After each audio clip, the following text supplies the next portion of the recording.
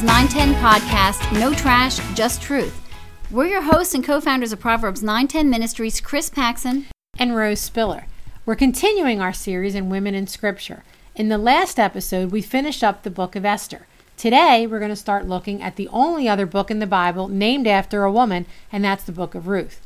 Chris, I think before we actually get into the book of Ruth, it would be helpful for our listeners if we set the stage for them by giving a little bit of Israel's history up to the time of the book of Ruth. I agree, Rose. So let's go back in history. Before the time and the events in the book of Ruth take place, God had delivered the Israelites out of slavery in Egypt, led by Moses. This is the time that most people, even if they don't know much about anything in the Bible, might be familiar with, because it's when God parted the waters of the Red Sea and Moses led the Israelites through the water on dry land. And when they had all made it across, God closed the walls of water over the Egyptian army that was following them, trying to get their slaves and their wealth back. Have you ever seen the Ten Commandments with Charlton Heston? It does a great job depicting this scene. You realize how old that movie is, right? Is it like the 50s or 60s? Yeah. But you're right. A lot of people probably do know something about Moses and what he did from that Ten Commandments movie. But getting back to the Israelites after they crossed the Red Sea. After that, God led the Israelites, his chosen people, through the desert, and he fulfilled all their needs. But that doesn't stop them from grumbling and complaining against God. They were so ungrateful. Kind of like we are. A Ouch. lot. Yeah. Ouch. Ouch. Yeah, that is true. When they make it to the edge of the promised land, the land that God promised to give them, they sent spies in the land to check it out. Those spies brought back word that the land was really good, but it was strongly held. 10 of the 12 spies said that there was no way they could conquer the land. Only 2 of the spies had confidence that God would fulfill his promise and give them success and give them the land. Only those 2 had faith that God would do what he said, despite that the odds looked humanly impossible. You know, Rose, when I read that, I always tend to think that those Israelites were ridiculous to not trust God, who had just brought them through the Red Sea on dry land. But the truth of the matter is, without God intervening in our lives and causing us to have faith in him, we'd be like the other 10, not the 2. We would. And because of their unbelief, God caused all the Israelites to wander in the desert 40 years before bringing them into the promised land under the leadership of Joshua and Caleb, the 2 spies who did have faith. What God was essentially doing was sending everyone over the age of 20 out in the wilderness to die as punishment for not believing in the promise God had made them. The Israelites had been warned that they would have blessings for obedience and curses for disobedience.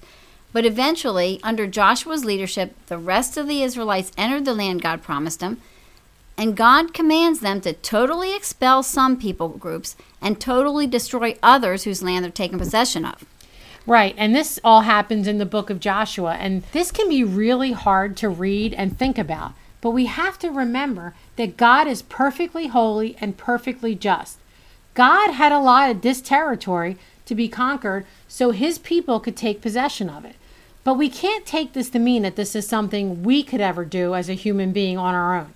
As we said, God himself, the almighty creator, was doing all the real fighting. Besides getting the land for his people, he was killing and driving out the pagans who occupied the land because it was his divine judgment on them. That's a good point to make. The Israelites were not taking this land for any reason. They weren't doing it on the basis of race. For instance, we know that Rahab was a Canaanite prostitute, but she trusted in the Lord and became part of the Israelite people. And the conquest was not for the purpose of gaining wealth or power, and the wars for the land were carried out as God's judgment for his purposes. Right. And we know that when Jesus comes back, the world will be judged. A lot of people see this first judgment in the promised land as an early judgment on unbelieving people.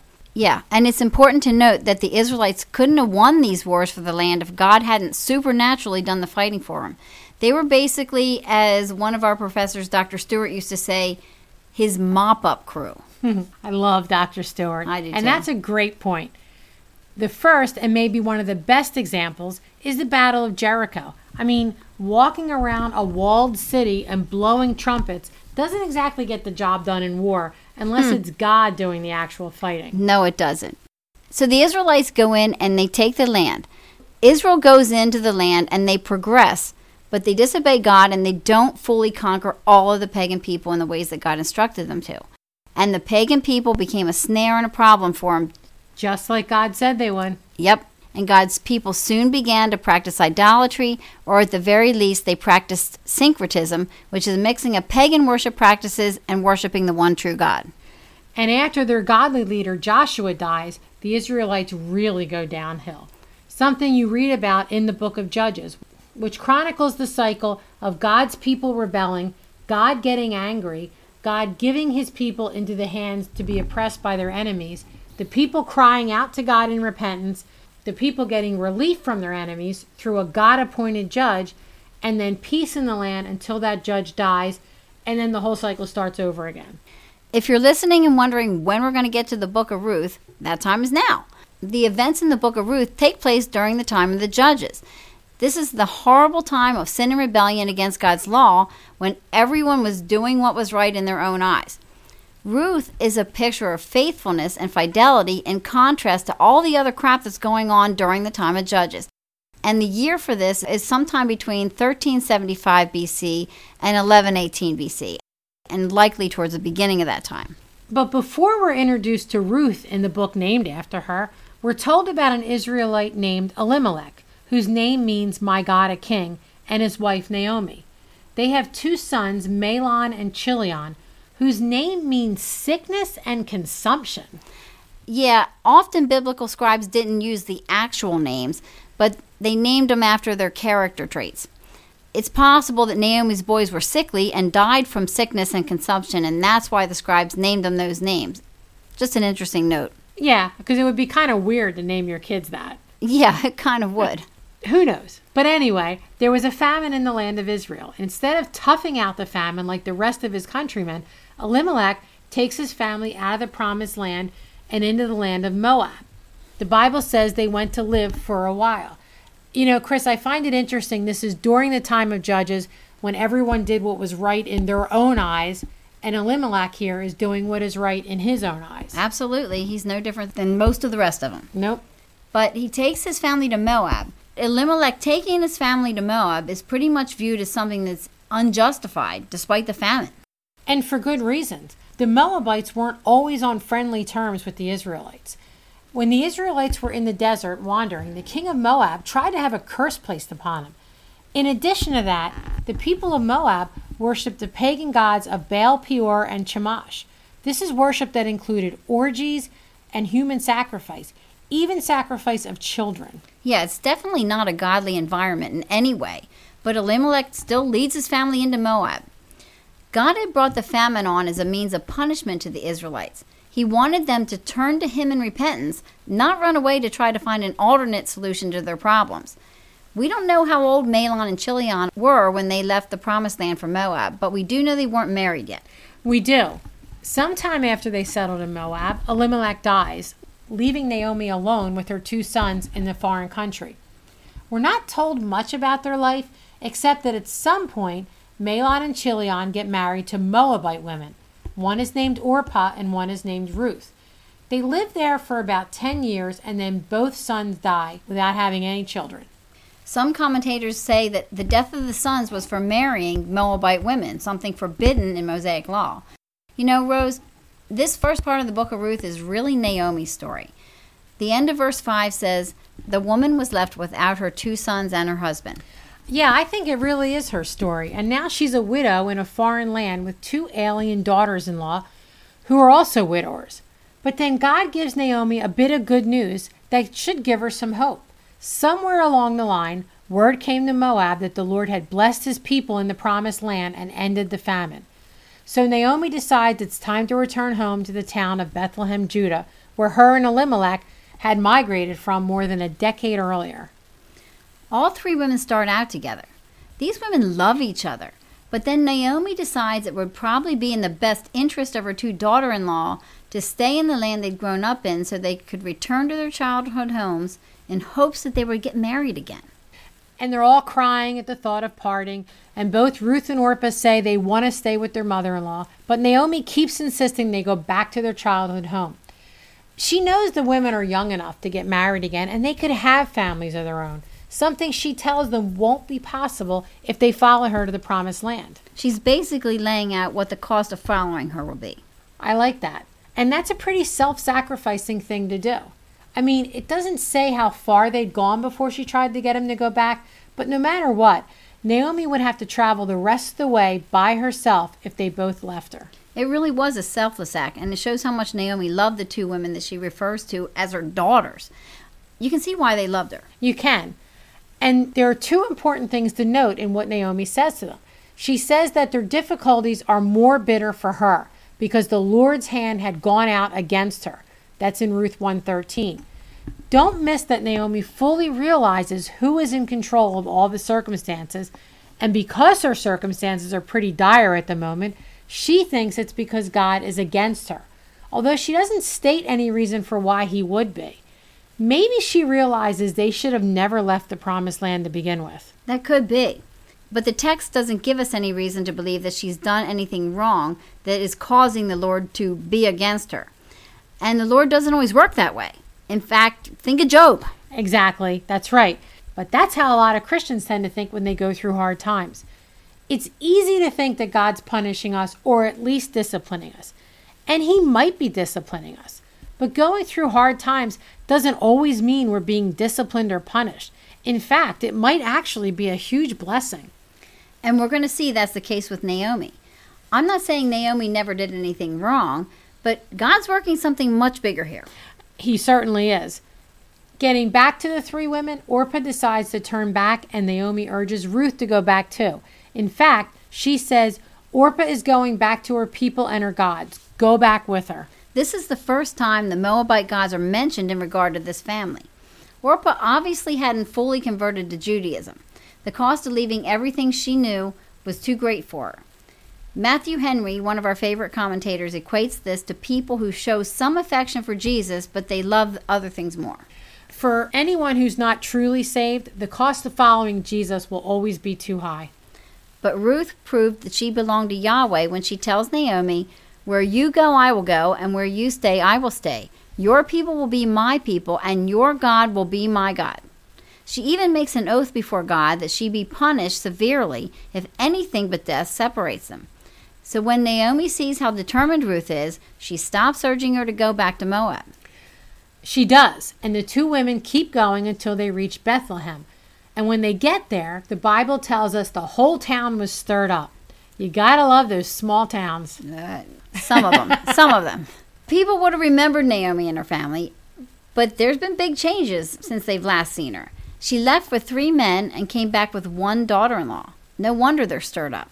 And when the people call Naomi by name, which means pleasant. Right, which means pleasant, Naomi says, don't call me Naomi, call me Mara, which means bitter. For the Almighty has dealt very bitterly with me. I went out full, and the Lord has brought me home empty again. She's got quite the chip on her shoulder. She sure does.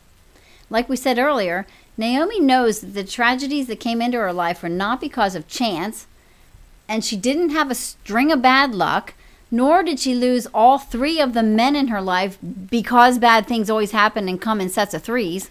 Do people really believe bad things happen in 3s? I don't know how much they believe it, but it's a pretty common saying, so I would say so. You know what's crazy is in the Bible, the 3 refers to the Trinity. So why are people saying bad things happen in 3? I have no idea. The greatest thing of all happened in 3. It is a really common saying, though. But regardless, Naomi knows that God is the one who's completely in control of all of her circumstances, and she says it again to the women of the town. Chapter 1 ends with the words, they came to Bethlehem at the beginning of the barley harvest. Something that gives us hope as we go into chapter 2 for more of the story of the lives of these women. It's hope that Naomi doesn't seem to have because she considered herself to have come back empty. She doesn't seem to have taken hope yet in the example that's right before her eyes, the one of God providing for the people who had stayed. Chapter 2 starts out telling the reader that Naomi has a wealthy kinsman who's a relative of her late husband. His name is Boaz. But that's all we're told about him for right now. Ruth asked her mother-in-law for permission to go out in hopes of finding a field owned by someone who would let her work in it, gleaning the leftover grain after it was harvested so she could feed them. Naomi wasn't as empty as she said she was. No, not with a daughter-in-law like that. No, definitely I not. wonder if my daughter-in-law would do that for me. I think she would. She's very sweet. According to Levitical law, one of the ways the Israelites were to provide for the poor was not to completely empty their fields at harvest time. They were to leave some grain along with whatever accidentally dropped so the poor could come and glean for themselves afterward. The poor would come along behind the reapers and pick up grain for themselves. This wasn't easy work. By the time the grain was picked and then beaten to separate the grain from the chaff, it was a sun-up to sundown task. But this is exactly what Ruth asked Naomi if she can go do to provide for them. And Naomi tells her to go ahead and do it. God's providential hand is all over this. The Bible says that Ruth happened to stop at a field owned by Boaz, Naomi's kinsman who was mentioned at the beginning of the chapter. But as we know, nothing happens by chance or luck, and nothing just happens. No, it certainly does not. And Boaz shows up at that field that she's working in. He's heard about Ruth, so when he asks his reapers who the new girl in the field is, and he finds out it's her, he's already aware of what she's done for Naomi. Of course, because it's a small town. Absolutely. His reapers give him a good report about her. They tell Boaz how she asked permission to glean in the field, and how she came to work early in the morning and has only taken a short break since she's been there. It's obvious that Boaz is impressed with her character, and who wouldn't be? Boaz tells her then to stay in his fields near his other girls who are reaping for him, and he says that he's told his men to keep their hands off of her. He also tells her that if she's thirsty, go and get a drink of water because his men have drawn it. At this, she falls on her face before him, asking why he's taken such good care of her when she's a foreigner. It's pretty obvious she felt somewhat like an outsider from this statement. She probably did. Even Boaz's men refer to her as the Moabitess when they're telling him about it. I'm not saying she got treated badly. The scripture doesn't say anything to lead to that conclusion, but she probably felt like a duck out of water in some ways, and now Boaz is treating her like one of them. Exactly. He tells her that she's found favor in his eyes because of all that he's heard she's done for Naomi, and he hopes that the Lord will repay her for all she's done, since she's come to take refuge under his wing. And in the meantime, Boaz gives her bread and cooked grain and invites her to dip her bread in the oil and vinegar. Ruth eats until she's satisfied, and then she saves the rest of the roasted grain to give to Naomi when she gets home. Maybe that's where Olive Garden got the idea. Dipping the bread in the, Yeah. Yeah, I like that actually. Could eat some of that right now. Boaz seems like a great guy, and he is. When they finish lunch, he tells his workers not only leave what they actually drop, but drop extra for her to pick up. But he tells them don't say anything to her about it. And when the day's over, Ruth beats out the grain she's harvested and takes what she has along with the lunch leftovers home to Naomi. When Naomi sees how much grain she has, she realizes that whoever owned the fields that Ruth had worked in had taken notice of her. When Ruth says that it's Boaz, Naomi says, may he be blessed by the Lord. And then Naomi says something that's a little ambiguous. It could grammatically mean she's referring to either Boaz or God. She says, he has not forgotten the living or the dead. And when Ruth told her all that Boaz had said to her, Naomi tells her, Boaz is not only one of their kinsmen, he's also one of their redeemers. Naomi's hoping to be protected under a law that God set up a long time ago. We're going to deal with the kinsman redeemer more in the next episode. But in short, it's a relative that's supposed to buy back or redeem a relative who had fallen into hard times and had to sell themselves into slavery. There's also a part of the law where a brother would marry his widowed sister-in-law if she were childless, in order to provide offspring to continue his deceased brother's family line. Obviously, Boaz isn't responsible for this because he's not Naomi's son. But he does have a certain amount of familial responsibility. He's not the only one in this position, though, as we'll find out later. And it's possible that if he wanted to, Boaz could slip out of this responsibility because he's not the closest relative. Right, and we're going to see in the next episode that the whole idea of the kinsman redeemer in the book of Ruth ultimately points us to Jesus. What will Boaz do? What will happen to Naomi and Ruth next? Find out in the next episode as we continue on through the book of Ruth. Sounds like a soap opera. It does. We hope you're enjoying our series on women in Scripture so far. If you like what you heard, please rate and review us on Apple or whatever platform you're listening from. And check out our website, Proverbs910ministries.com. We'd love to hear from you. Have a blessed day.